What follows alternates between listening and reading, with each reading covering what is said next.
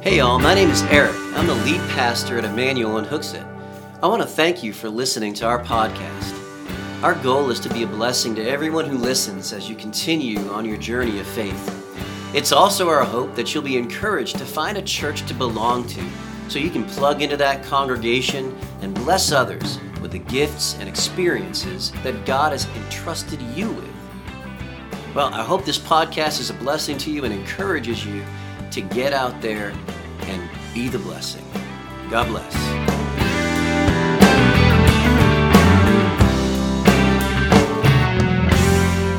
We've been going through a series, Repentance and Restoration. And when we started talking about this, we talked about how kind of scary a word repentance is, right? It's a big word. It means something. It usually bothers people. We see movies like Footloose, and you see the nasty, mean-spirited, legalistic preacher, right? And that's sort of the vision that's conjured up. Repent. That spittle flying out of his mouth, and he's never smiling. He's always angry at something, right? And that's sort of what we think about repentance, right? Because repentance does address sin in our lives. It does. But it's not about just calling you out for sin. It's about restoring you. It's about restoring you. It's about giving you a path back to God. And if you haven't yet come to Jesus as your personal Savior, it's about giving you the path to get to Him. He's reaching for you.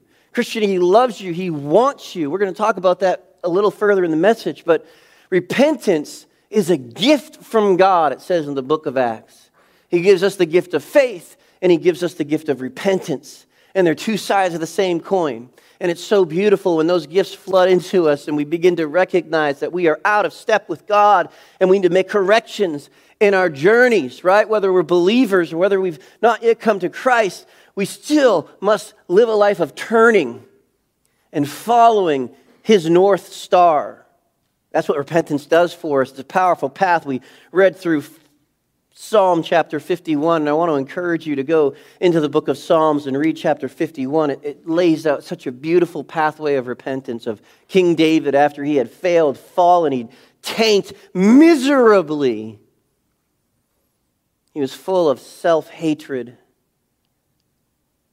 For a year, he ignored the prodding of God for a year. And finally, God sent His prophet Nathan. And Nathan the prophet stood in front of the king, and he said, "You are the man. You are the man. You have done this." And then David broke down. And this Psalm 51 was written out of that. And as he prayed this prayer, it gave us a powerful path of repentance. We recognize a problem with the heart and with the will. And we ask God to create in us a clean heart. Sin's corrupted our hearts. We need a cleansing. We ask God to sustain us and to give us a willing spirit, renew a right spirit within me, a willing spirit. So we see that the heart is addressed and the will is addressed. And we need both working in conjunction with one another to be free and to walk in the grace of God. We recognize our need for the Holy Spirit, our need for renewal, and we fall into a godly grief, not a worldly sorrow. In the second week, as we got into this series, we talked about worldly sorrow versus godly grief, and worldly sorrow leads to death. Worldly sorrow is what you see when suicides are happening around the country in every age group, more or less, and it's things that drive families apart. It doesn't draw them together. You see worldly sorrow tears down, destroys what God wants to build up. But godly grief brings life. It brings life, and we learn that from 1 Corinthians 7. And I hope that you'll turn to 1 Corinthians 7 in your Bibles and look at that later and walk through that and see that godly grief points to hope, but worldly sorrow gives no hope. Worldly sorrow drives us away from God. Godly grief draws us near. Worldly sorrow causes loss, but godly grief brings joy once its work is done. Last week we talked about a daily Sabbath. I put it up on Facebook, I think, and in our Emmanuel members group and in our Emmanuel Facebook page. Just a little outline of a daily Sabbath, a daily break where you come to God and you come to God in prayer every day. I don't want hands raised, but boy, it would be encouraging to know how many of you have attempted a daily Sabbath every single day, where you've come to God and you've confessed every known sin in your life. Everything you can think of. God, I shouldn't have said those words. Lord, I shouldn't have drank that much. Lord, I shouldn't have. You follow? Things that we know, that we think of, we're confessing that to God and we're bringing it under the blood of Christ, and it is not, listen, you are declared not guilty, and the penalty for that sin has been paid in full by the blood of Jesus Christ. Without the shedding of blood, the Bible says there is no forgiveness of sin. And it's by the blood of Jesus that our sins are forgiven. And then daily we bring our sins to Him, even though we are judicially cleansed and not guilty in the high court of heaven. Experientially, as we're walking in this earth, Jesus illuminated it this way. He said, if you've been clean, you're all clean, but you need to have your feet washed once in a while. We're walking in the muck of the world. We fall and we stumble, and God needs to clean us up so that we can have a great testimony, so we can bring others to the joy of knowing Jesus, right? So we confess what we know. And then we're still before God. God says in Psalms, be still and know that I am God. And so we make ourselves still before God. For somebody with raging ADHD like me, this is one of the most incredibly challenging exercises to do for me. But I can't use that as an excuse, can I? Can I use that as an excuse not to be still and ask God to search my heart and know me and to reveal to me if there's any wicked way in me that I have missed? We go through our lives with unconfessed sin because we're not asking God to reveal it to us. And the consequences of that sin builds, and it drags us down, and it discourages us, and it depresses us. And coming to God and asking Him, Lord, show me, show me. And then the challenge here, the warning is, don't fabricate fake sin. Some of y'all got an overdeveloped conscience, like it's so overdeveloped, it's perverted. You constantly berate yourself and you create false things, right? And it's not sin, but for some reason you just conjure these things up. Don't do that at this moment. Simply pray and be still and allow Him to speak to you. Don't force it. If He doesn't speak to you in a minute or two, move on. You don't have to twist God's arm to let you know there's something wrong, right? Come on. Sometimes we treat God like some kind of a mythical being that's like a Greek god that you negotiate with, all these kinds of things. You're asking Him to do something that the Psalms taught us to ask Him to do. Don't overcomplicate it. Well, Lord, you haven't shown anything to me. I want to thank you for that. And Lord, now I'm going to go on to the third part of this daily Sabbath, and I'm going to ask that you fill me with your Holy Spirit. Fill me with your Holy Spirit. I claim the promise that you made to me in Luke chapter 10, a promise of the filling of the person of the Holy Spirit within you. And that means that He will control and guide and empower you. That you will walk through the day with His presence. And unfortunately, sometimes during the day we leak. Our filling of the Holy Spirit kind of starts to dip down. We're going to talk about that in a moment. Folks, don't make it a one and done thing. I think some Christians want a one and done. Oh, I've been filled with the Spirit, I'm done. That's not how it works. It's a command, and it's a present tense command. It's continually be filled with the Spirit is what it means in Ephesians. And so then we move on now in the brief time that we have left together, and we look at Matthew chapter 11. Matthew chapter 11, at that time, Jesus answered and said, I thank you, Father, Lord of heaven and earth, that you have hidden these things from the wise and the prudent and have revealed them to babes. Even so, Father, for it seemed good in your sight. All things have been delivered to me by my Father, and no one knows the Son except the Father, nor does anyone know the Father except the Son and the one whom the Son wills to reveal Him. Come to me, all you who labor and are heavy laden, and I will give you rest. Take my yoke upon you and learn of me, for I am meek and lowly in heart, and you will find rest for your soul. For my yoke is easy and my burden is light. Where do wars, James, the brother of Jesus, writes now, where do wars and fights come from among you? Do they not come from your desires for pleasure that war in your members? You lust and you do not have. You murder and covet and cannot obtain. You fight and war, yet you do not have because you do not ask. You ask, but you don't receive because you ask amiss, that you may spend it on your pleasures. And he goes on, he says, adulterers and adulteresses. Don't you know that friendship with the world is enmity with God? Whoever therefore wants to be a friend of the world makes himself an enemy of God. Or do you think that the Scripture says in vain, the Spirit who dwells in us, those of us who know Jesus have been indwelt by the Spirit, yearns for us in jealousy, but he gives more grace. Therefore, he says, God resists the proud, but gives grace to the humble. Therefore, submit to God. Resist the devil, and he will flee from you. Draw near to God, and he will draw near to you. Cleanse your hands, sinners. Purify your hearts, you double-minded. Lament and mourn and weep. Let your laughter be turned to mourning and your joy to gloom.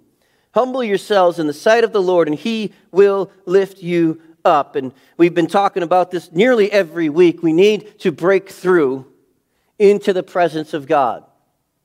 We don't have to convince God to allow us into his presence, do we? From the passages that we just read, do you think God is resistant to those who want to come to him? You think he pushes you off? You think he has you at an arm's length? Is that what the Scriptures are teaching us? You have a heavy burden on your shoulders today? Maybe it's the weight of your own sin. Maybe it's the weight of someone's sin against you. Maybe it's just the cares of the world.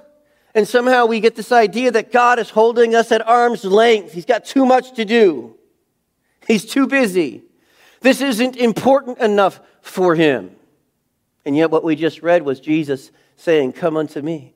Come unto me. Come to me.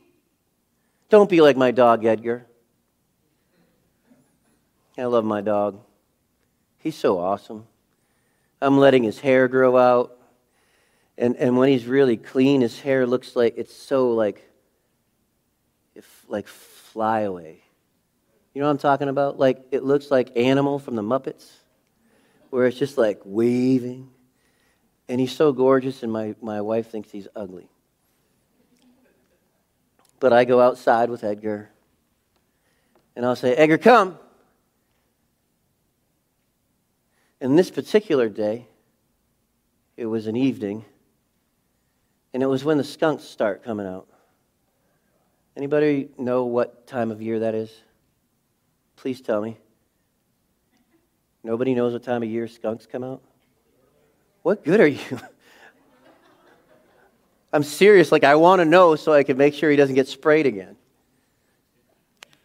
I take him outside. It's at night, it's dark, and this tree over here, before Rick trimmed it, the limbs used to come all the way down to the ground. You couldn't see what was under it. And then I hear Edgar going,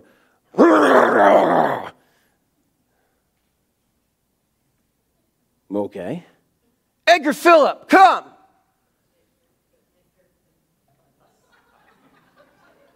That's his middle name. We share it. Edgar Phillip, Eric Phillip, Nate Phillip. And then if I'm really irritated, Edgar Phillip Davis, you come here.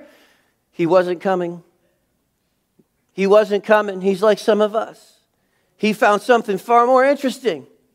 To consume it upon our lusts, to consume it upon our pleasures. He was having some fun with the flipping skunk. And what happened to him? He got sprayed in the face. It was so bad.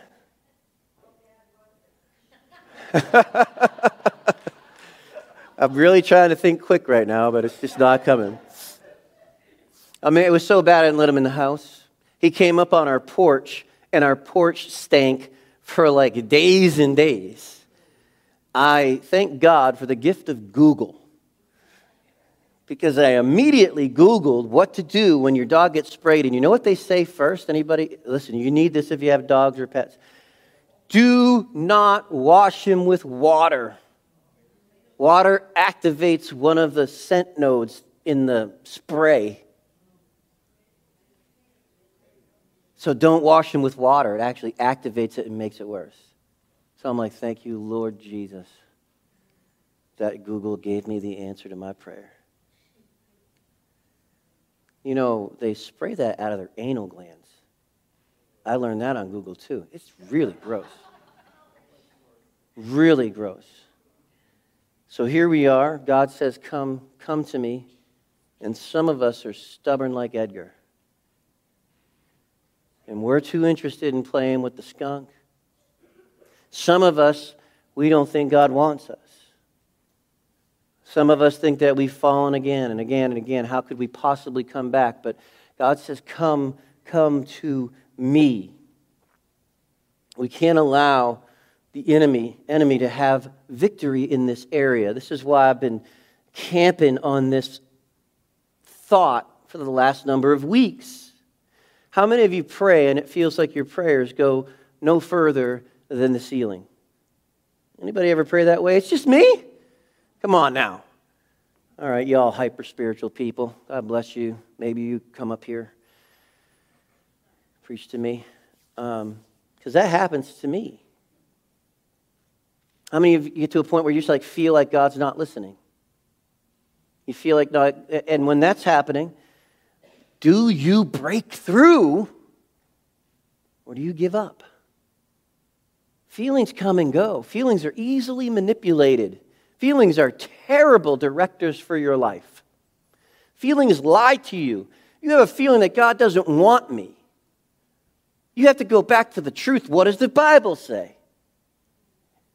What does the Bible say? We need to break through. We need to draw near to God, and He will draw near to you. That's a promise. Church, do you understand that? This is one of the most beautiful promises in all of the Scripture for the Christian. There is nothing better than drawing near to God and Him drawing near to you and you walking in fellowship with Him during the day. You want to talk about joy unspeakable and full of glory? When you begin to walk with God in that way, it is absolutely amazing. It's amazing. And it's a promise. And this is why we have to break through, because our emotions, the enemy, we have an enemy, Satan and his fallen angels, try to keep us from coming into the presence of God, where we see just two passages, and that's not all there is. Two passages show us that God said, draw near to me, I'll draw near to you. Come unto me. Come unto me. All of you, you could rephrase it maybe like this, all of you screw-ups, come to me. Come to me. Come to me. So I want you to do this with me. God wants me. When I came to Christ, some of you know this and you've heard this before, and the Bible says that we should be ready to give an answer for the hope that's in us. And the hope that's in me is Jesus, and this is how it happened. My beautiful lady, Trisha, she was my girlfriend then. She's my wife now. She dragged me kicking and screaming to church. I made fun of her because I thought she was a fanatic. It was a Wednesday night. Give me a break. Like, who goes to church on a Wednesday night? I was just riding her. And she's 4'10 and a half. She's adorable. And she says this, shut up and come. And so I'm like, pretty girl, hang up by myself. Pretty girl, hang up by myself. Okay, I'll come. I mean, the motivation I had for coming to church was pure and beautiful and clean. No lightning strikes, Lord? Thank you. Just kidding. I was kidding about that. So I come to church, and about a year later, I'm struggling with whether or not I know for sure I have a home in heaven. Has anybody ever been there? You're not sure that when you die, you have a home in heaven, and you're just struggling with it? And I had struggled for that whole year. I had struggled really all my life.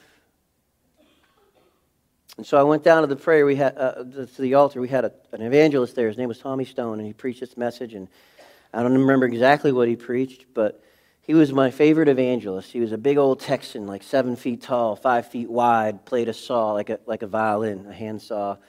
And he was a big goofball, and he'd make you laugh, and then he'd get you. Just as you're laughing, then he'd come in with some poignant saying and cut you to the heart. And he had us raise our hands. If you're 100% sure, you know you have a home in heaven when you die. I mean, there is no doubt in your heart. You know that God has saved you through the Lord Jesus Christ's sacrifice, through his death, his burial, resurrection. Would you raise your hand if you're 100% sure? And I remember sitting there in that sanctuary, and I'm going like this. Oh, man. One of the times I asked Jesus to save me must have worked. That's what I was thinking. Because I'd asked Jesus to save me like over 1,000 times over my life. One of those times must have worked. But I knew in my heart, only doubt. And so I had what I call a hope-so hand. I think, yeah, And so I raised my hand. Yeah, of course I'm saved. I was baptized the year before. I mean, if I'm not saved, that means I got to get up in front of everybody and get baptized again, and I got to make a big spectacle of this, and I don't want to do that. That's terrifying. Everybody's going to think I'm an idiot. And so I went down to the altar, and I'm wrestling with God. And I can see Jesus on the cross, and the blood is running down. And he's saying to me, ask me to save you, and I will. Ask me. Ask me to save you, and I will. And I said, Lord, I don't think you understand. See, I had a problem with this sin. I had a problem with lust. I had a problem with this struggle. And he was saying, and I like tell him all this stuff. I'm like, you don't understand. This is what I've done, and I don't want to do it anymore, but I can't stop. I keep going back to I'm just a miserable failure. And Jesus said, I know. That's why I had to die for you. Because you can't fix you. You can't save yourself. And then I would say, yeah, but Lord, you don't understand. Look at this over here. Look at what I've done over here. And I was so discouraged. And he said, I know. That's why I had to die for you, because you can't do it. And I went through all of this wrestling, and Mr. Moore, Rick Moore, at the time, our youth pastor came, and he asked me if I needed help praying, and because people could see I was struggling, and I said, no, I'm all set, because I'm from New England, and we are all flipping set. I don't need your help. I'm all set. I don't know if they say that in other parts of the country, but I know we say it here. Is that Southern? It's all good. No. I mean, it's easy to counter it's all good. Like, just look at you. You're not good. But when you say I'm all set, that's a little more ambiguous. You can't really fight with that. So Rick says, okay, and he walks away. And then my father-in-law, who was just my girlfriend's dad at the time, we'd been dating for about a year. And some lady in the church, I don't know who she was, but she could see that I was not all set. And she pointed me out to Ken, and he came over, and he says, Eric, what's going on? I'm like, I'm just not sure I'm saved. I'm so sick of this. I feel like if I ask him again for like the 1,001st time, it's just going to be a lack of faith. It's just going to be the same old, same old. And he said, I think it'll be more of a lack of faith if you get up, walk away from here without having settled it. You need to settle this. And then because he's my father-in-law, my future father-in-law, he said, I'm not going to pray with you. You know what you need to do. You talk to Jesus. And that's when I was having it out with Jesus. And this phrase on the screen is something that I want us all to say together. Maybe you don't have this problem. I did. My problem wasn't believing that Jesus died on the cross for my sin. That wasn't my problem. I knew that he died on the cross for my sin. I knew that he rose from the grave. I mean, it's freaky, it's weird, but he rose from the grave. You can't talk to a dead person. But I wasn't so sure he wanted me. I wasn't so sure he wanted me. And so as I was wrestling in that prayer, he kept reassuring me, just ask me to, and I will do it. Just ask me. And somewhere along the way, he convinced me that not only could he save me, but that he wanted to. So when we talk about breakthrough moments, that was a breakthrough moment for me for salvation. The enemy was doing everything they could do to pull me away from Jesus at that time. Everything they could do. I know there were demons around us. There was noise within and without. But there was Jesus. Just ask me to. I want to. And man, it was like the sun just burst from a cloudy sky. And I said the best way I knew how, Lord Jesus, please save my eternal soul. Forgive me of my sin. Make me a child of your Father. Hold on to me eternally. I don't remember exactly what I said. I'm sure it was incredibly eloquent for a 17-year-old kid. And he saved me that day. Now, since then, I've had moments of falling and failing, and sometimes far more than moments, if I'm honest with you. And you know that I've tried to be transparent with you. I struggle. I've fallen, I've failed. Righteous man falls 6 times, gets up 7. There have been times on that 6th fall that I just didn't want to get up. And then I remembered this. I'm pointing at my screen. I should be pointing at yours. God wants me. God wants me. My failures, my insecurities, my shame and my guilt. God wants me. So I want you to just say this with me, okay? Can we all say this? 1, 2, 3. God wants me. Now say it like you mean it. 1, 2, 3. God wants me. Emphasize it. God wants me. Say it again. God wants me. Do you believe that? Is that what the Scripture teaches us? Or is that some emotional psychobabble from a pastor who just wants to be a counselor or something?